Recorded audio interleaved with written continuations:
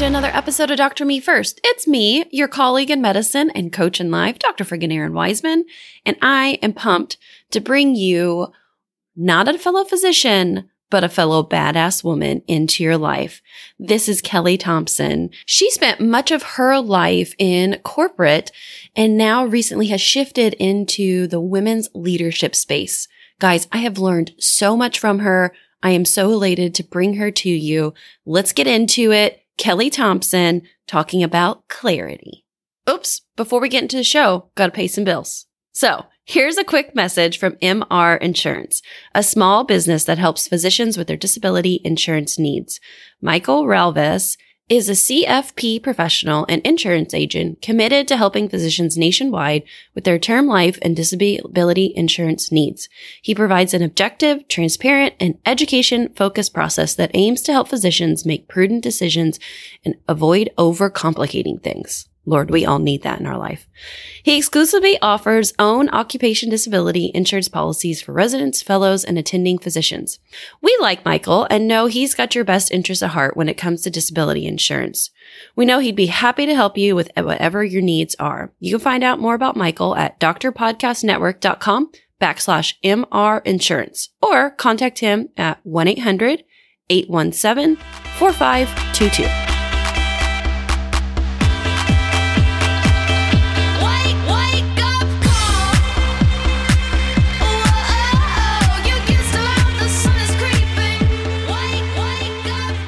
Welcome to the podcast, my friend and fellow masterminder, Kelly Thompson. Hi. How are you today? I'm good. I'm so glad to be here. I'm so glad to be here with you too. All right, well, tell the people out in the podcasting world a little bit about yourself and the magic that you are putting into the world.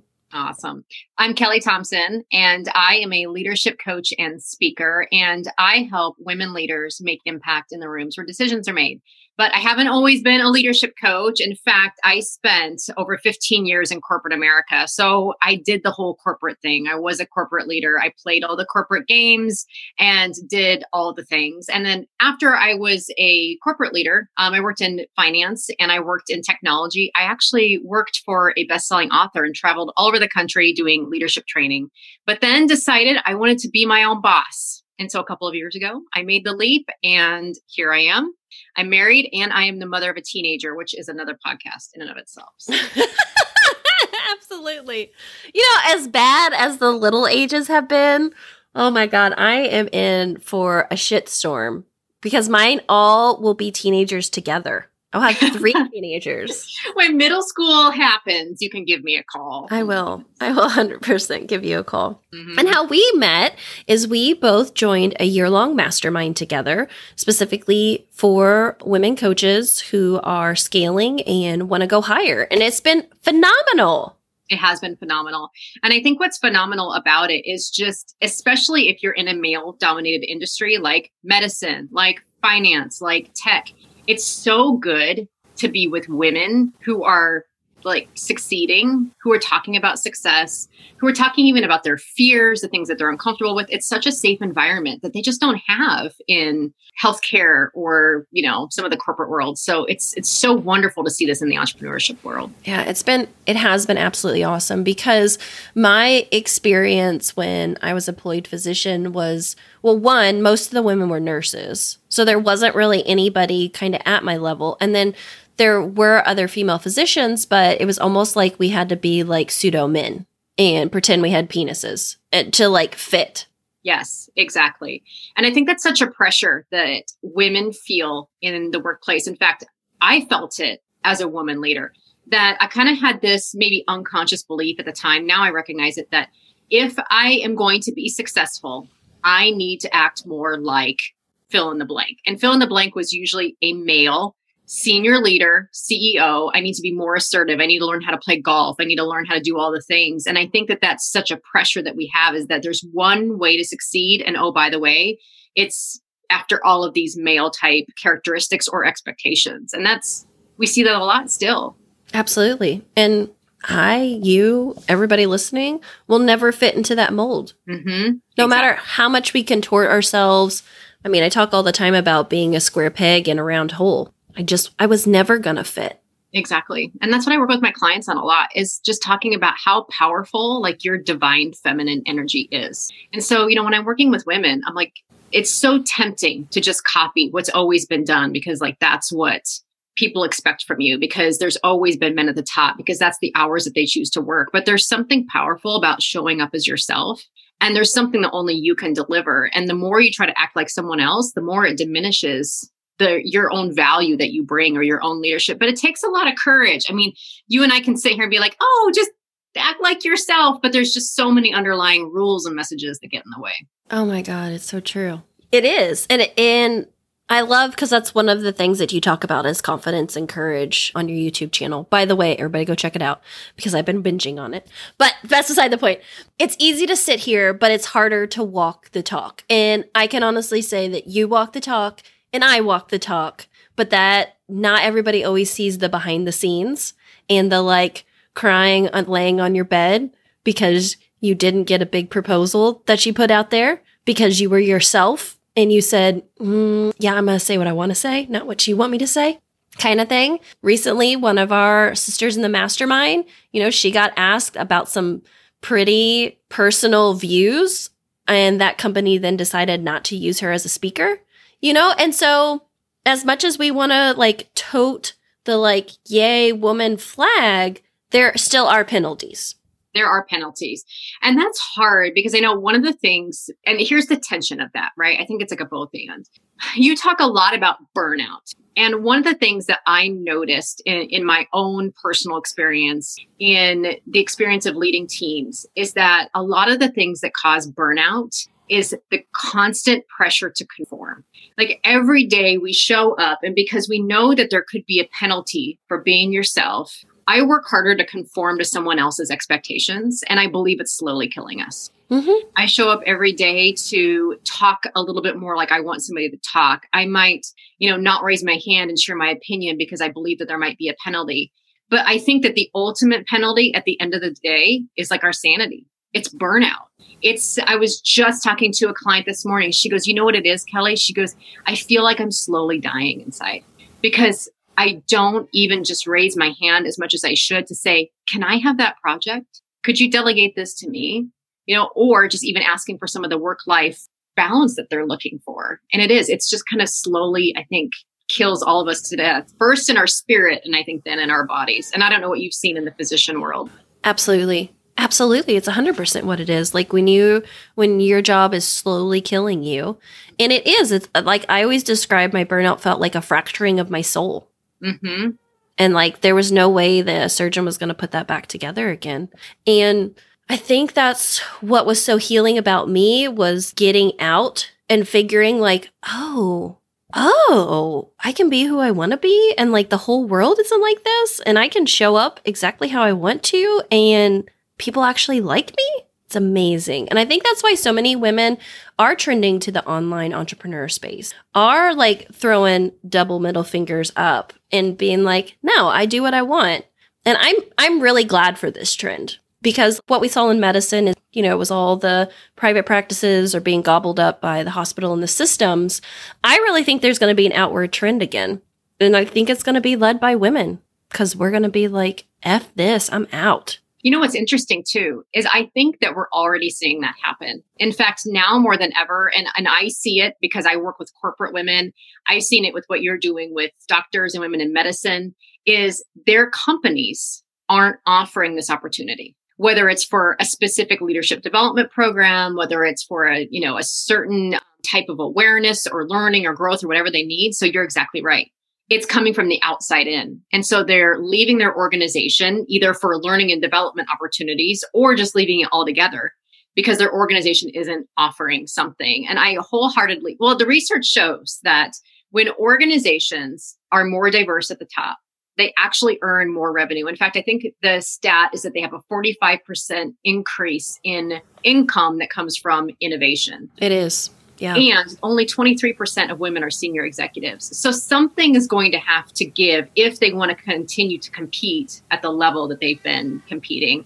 And I think we see a lot of women going outside the organization, but there are some leaders in the space that are doing something about it. I just hope that they can, continue that trend and it picks up pace. Well, and you and I've talked about this too, about how inside the organization, it's like you have to prove yourself over and over and over again and still get skipped over. Exactly. I was watching recently, I think one of my clients sent me a YouTube on Simon Sinek, and he was talking about, most of the time, majority of the leaders are promoted because they were the most productive worker or employee, when in fact, those are the worst people to have in leadership positions. I'll have to put it in the show notes later on because it's an incredible video that he goes through and talks about. And I feel like that's exactly where a majority of women fall. No, we're not the most productive. We got to pick kids up from school. We got to drop somebody off of piano lessons. We got to do that thing. We got to coordinate with the housekeeper. Like, we got to do all the other things. So there's no way we're going to be able to compete with the heavy horses who are pulling in major productivity. But like at the end of the day, who's the most compassionate? Who's the person that's got your back? Who's the one that goes around and checks on everyone? That's the type of leader that needs to be at the top. Well, and I would argue that they're measuring productivity wrong. Because if they said who's the most productive, it would absolutely be women. Because see, we've got productivity time from 9 to 5 or your 12-hour shift or whatever that is. Oh, but by the way, when you get home, your productivity doesn't stop. So if you want to look at productivity, right, women are actually probably the most productive. But the problem is they're selecting promotions based on workplace productivity. And it's just not sustainable. I love what Simon says as well, because, they pick the most productive person. But one of the things I teach in my leadership programs is that when you are selected to be a leader, you are no longer rewarded based on your productivity. Because if you continue to stay that productive, a couple of things happen. One, you don't delegate because your ego loves that reward. And this is just a thing, right? Ever since we were little kids, we are rewarded based on how productive we are. Oh my gosh, Erin, look how much you got done. You did such a great job. And you're like, oh my gosh, this is how I get all my ego rewards. I got a great grade or got this done. But when you're a leader, your job is now, how much can I get done through other people? And that is a huge identity shift that a lot of great leaders fail to make. And I think one of the reasons why they get so burnt out is they continue to hoard all the work because that's how they feel good about themselves, instead of shifting their identity to say, it's not about how much I do. It's how great my team. It's, how much I can, call my team up, how much I can develop my team to do these things. But when I hoard that, I rob them of the ability to, one, contribute their gifts, solve problems, and I burn myself out too. Absolutely. Well, that was the longest intro we've ever done, but that's okay. Hey, here. Let's talk about your word today, which is clarity. I know you shared with me that is your word of the year. My word of the year is ease, by the way. But tell us a little bit more about clarity, why you picked it for the year, and how it shows up in you. Sounds good. So I do a word of the year every year. Last year, my word of the year was align, which I am sorry to the universe, but that did not show up like I thought it would. In fact, when I chose the word align, I think the universe said we're going to show you everything that isn't in alignment with what you need, because it all just blew up. So much like everybody else. But one of the things I started to notice, especially as I was running a business, and especially as I had some really big goals for myself, was that one thing that was hardest for me was to be clear. And that sounds kind of strange, but I think that there's something about the word clarity that's really vulnerable, because I think it's really hard to be clear with someone about what we need. I think it's really hard to be clear with someone about our expectation. I think it's hard to be clear with someone because it feels scary to look someone and say, I think I want to quit my job and go do my own business. It's scary to even say out loud, I want to make $300,000 this year. That feels vulnerable because it's like, oh, what if I fail? You know what else feels vulnerable when you run a business? Saying exactly who you work with and who you don't work. Because that sort of clarity kind of just bubbles up, and maybe it's a woman thing, oh, but what about all the people I'm leaving out by saying that I don't work with those people? I only work with, women leaders. What about all the men? Are they going to be offended? And so just everything about the word clarity felt scary to me. And so that's how I knew that that's what my word of the year needed to be, was clarity, because I also kind of discovered this counterintuitive truth that the more clear I got, the more successful I was. The more clear I got, the happier I was. And the more clear I got, the more money I made. Because when you're clear, it's kind of like a magnet. People know what to do with you. The universe knows what to do with you when you're super clear. And so am I perfect at it? No, only every day. Like I'm unclear about things that I feel vulnerable or nervous about, but it's like my lesson this year. And my mantra is success loves clarity. And I think the more clear you can be, the more success you can have, whether it's happiness, work-life balance, money, job, whatever it is. So when you first told me the word clarity, I was thinking about like water. And when it's clear, it's beautiful because you can see to the bottom, but you can see to the bottom. So like if there's trash and an old tire and a boot down there, you see that. yeah. Or if it's like you're somewhere tropical and there's the tiger shark underneath of you, like you see that. There's no hiding. What you see is the tiger shark. If I tell somebody the tiger shark's going to get me, like, yeah, I know. Absolutely. And isn't it funny how we like sometimes want to hide behind to be like, oh, I don't know, I'm not clear yet. Or, oh, maybe. When you have clarity, it calls bullshit on your excuses. It's so true. I actually just got off a webinar with a bunch of women leaders about this exact topic. And one of the things that came up is they said, you know what? Not being clear just allows me to hide at work. Because when I'm not clear, then I don't have to put myself out there. When I'm not clear about sharing my ideas, then I can just sit over here in my little corner and do my work and be unbothered. And my ego just doesn't ever get touched or, feathers ruffled, that sort of thing. So talk about this a little bit from the corporate space, because I get pushback all the time when I come in as a physician coach doing well-being work and I say specialize in women. People always get their damn feathers so fluffed up about like, well, what about the men? And I'm like, what about the men? I got called to the carpet and told that I was promoting too much for female physicians within my organization by trying to provide them with wellness resources. So tell me about this, Miss Corporate. I have thoughts. Would you like to hear them? I would. Okay.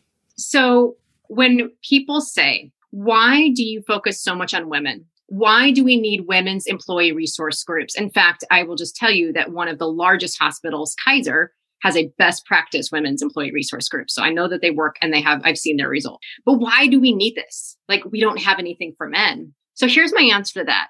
I think that the difference is that men have always had a room. Men have always been in the rooms where decisions are made by the nature that is just the way that our society has been structured. Men are in positions of leadership. Men are on the board of directors. Men are traditionally in the senior leadership teams. Not until like the late 1970s and early 80s did you actually start to see women in these positions. And oftentimes, and still, it's not uncommon to see women there, but they're the token HR person who happens to be a woman who happens to be on the board. It is not that common to see women there. The policies and procedures are designed for men. The decisions are made by men through the lens of a man. Even in our government with the policies, the people who sit on like the governing boards, they're primarily men. So men have always been in the room. They've always had this natural mentorship because they would come to a meeting room and they would look around and they would see other men. But women just haven't had that. They can't go into a room and look around and think to themselves, oh, there's going to be a bunch of other women in here and I'm going to feel like I belong, or I'm going to look like I'm going to get some mentorship, or to see, what great leadership looks like as a woman. We just haven't had that. And so I always say that, men have always had a room, whether it be on the golf course, at the bar after work, or in the meeting rooms. And that's why it's so important to provide these, places for women, because imposter syndrome is a real thing. It was coined in 1978 by Pauline Imes. And it's just this feeling that you're going to be found out as a fraud. And in fact, the research that they did in 1978 was very high achieving women, doctors, PhDs, MBAs, women who have achieved a ton. And what they found was that even though they had all of these credentials and achievements, they still felt like they were going to be found out that they were a fraud, or that everything that they achieved was just luck, and that they didn't really kind of earn their accomplishments, and it was just a fluke, and that they didn't belong in those rooms. And what they found is because lots of times we've never seen ourselves. And so that's why imposter syndrome shows up. And that's why it is such a thing, is to help women. And now, especially people of color, they see it in women and people of color because we don't see ourselves represented. That's why a focus on these things is important, so that we can raise voices of women and people of color, so that companies can be more diverse, so they can earn more money, so they can deliver better patient care, better customer outcomes, whatever that looks for them. Yeah, I love that so much. And I know that you really do focus on helping women get into the rooms where decisions are made, but I know you also have the stance too that it's not just enough to like be an ass in the seat in the room. Talk a little bit about that. Yep. So I love Ruth Bader Ginsburg, and I have this little card. Actually, it's from our coach. And I know you can't see it, but it says WWRBGD. So what would RBG do? So I love Ruth Bader Ginsburg. And she says that women belong in all places where decisions are made. And I agree with her, but that's just not enough.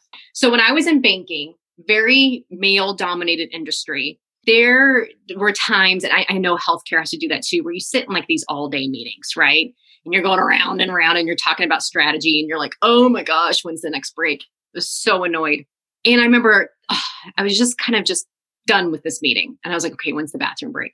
Get a bathroom break. I'm sitting in the bathroom stall and I'm just annoyed. Like, why am I so annoyed?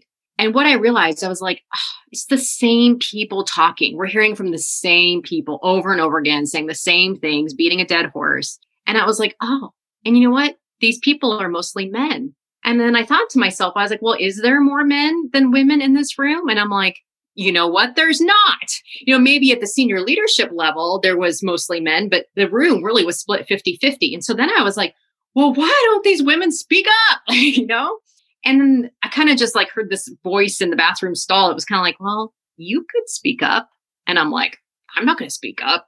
So did I go back in and just make a bunch of impact? No, I didn't. I had my own imposter syndrome work I had to get through at that point. But what I left with that day was it's not just enough for women to be in the room. Women need to know how to make impact in the rooms where decisions are made. It's not just enough to put your token woman or, whatever that looks like for you in the room. Women have to know how to make impact. People have to allow women to make impact. And I think that comes back to the things we were talking about with just imposter syndrome, learning how to boost your confidence, learning how to develop the skills to make that impact in the rooms that matter, because that's what causes real change. And being a person in a warm seat and looking good is great, but you have to learn how to advocate. Yeah. And that's exactly what you're doing in your coaching and in your group. So talk a little bit about that, because I think that a lot of times there are quote unquote leadership opportunities for us as physician leaders, they tell us, but so many people don't take those opportunities because they feel ill-equipped. And so I am laying you in their hands right now to be like, go to Kelly. She will show you how to and that's what I love about you. You're not going to say, this is how you need to be a doctor leader. No, this is just how you need to show up to be a good leader. Yeah. Exactly. So I firmly believe that at the end of the day, somebody is counting on your unique calling. And if I tried to show up in the world like Erin, I would fail miserably because I'm a horrible impression of you, and vice versa, right? So when I work with women, when women come to me, the first place we start is on removing everything that's in the way of your unique self. I love the Rumi poem where he says, you wander from room to room, hunting for the diamond necklace that's already around your neck. And I think that is so telling of what women are doing is they're hunting for something else. I need to be someone else. I need to act like someone else. I'm going to come to Kelly's class and she's going to teach me how to be a certain way. But we actually do the opposite. We come and we figure out, what is your purpose? What are your values?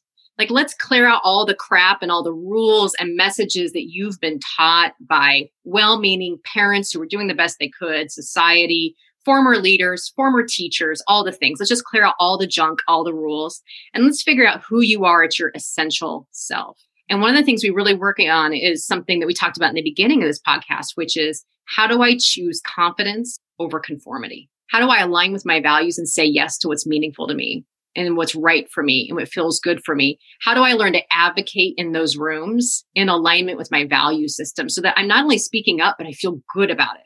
What's my zone of genius? How do I make sure that I'm doing projects in alignment at work with my zone of genius? Say yes to more of those and no to the crap that's burning me out. Another thing that we work a lot on is imposter syndrome, confidence, mindset, all the things. But I also teach women, and this is probably another podcast, Erin, but that their body is trustworthy. Bingo. I think what we've all been taught as women is that our body is like not our own, and we shouldn't trust it because we're too fat, too skinny, too pretty, too ugly, too provocative. You know, people have opinions on how we dress, and we're always trying to morph our bodies into something that somebody else wants or they think is, you know, appropriate. But our bodies contain so much wisdom in terms of like, and you know this as a physician, all the neurons and nerves and everything that runs through our body. And so I actually teach women to connect with their bodies to help them know that their still small voice and their intuition has all the clarity they're ever going to need to make really confident decisions for themselves, to lead their teams and to make the right decisions for their teams. And then just how to pull this all together and really take brave next steps so they can lead with more confidence and create a career they love. I love it. I love all of it. That's why I've been binging on YouTube videos. Well, tell a little bit about your 7-day event that you've got going on and all that goodness. So on March 23rd is actually the start of my next group program. So March 23rd, I run this twice a year. It's called the Clarity and Confidence Leadership Masterclass. And it's a 7-week women's leadership masterclass. And we focus on exactly what I just talked about. So we talk about how to define your leadership style, how to boost your confidence, overcome imposter syndrome, and really make your unique impact in the rooms where decisions are made. Not what you think someone else wants, but really try to like hone in on what makes you unique and how do you bring that to the table in every interaction, how to trust yourself, and then how to move forward with a lot of courage and confidence. So that's March 23rd. It's 7 weeks. It's all online. And then they get a one-on-one coaching session with me as well, which is always fun. It is so fun. Well, friend, thank you so much for coming on the podcast, for like just dropping so many truth bombs on our head, and for the work that you're doing in the world. Oh, thank you. Likewise. I think that there's a lot of overlap, and I hope we can save all the women from burnout, bad jobs, and doing things they don't love. Bullshit. Bullshit. Burnout, bad jobs, and bullshit.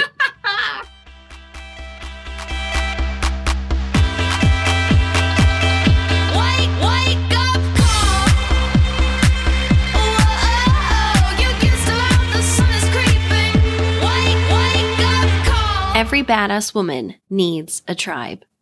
After everything we deal with during the work week and in our home life and within ourselves, we all deserve a place to recharge, relax, and talk to people who really get us. The Burnt Out to Badass group is a place where you can show up as yourself. You'll get encouragement and coaching on your unique situation and an occasional kick in the butt to get you unstuck as well. We are beating burnout together. This is the 3rd cohort. It's starting February 21st. And if you have been thinking about it, now is the time to act. Check the show notes for the link, get your booty signed up, and hold on, because it is going to be a wild ride to move you from a place of burnout, desperation, and despair into a life and practice that you absolutely fucking love.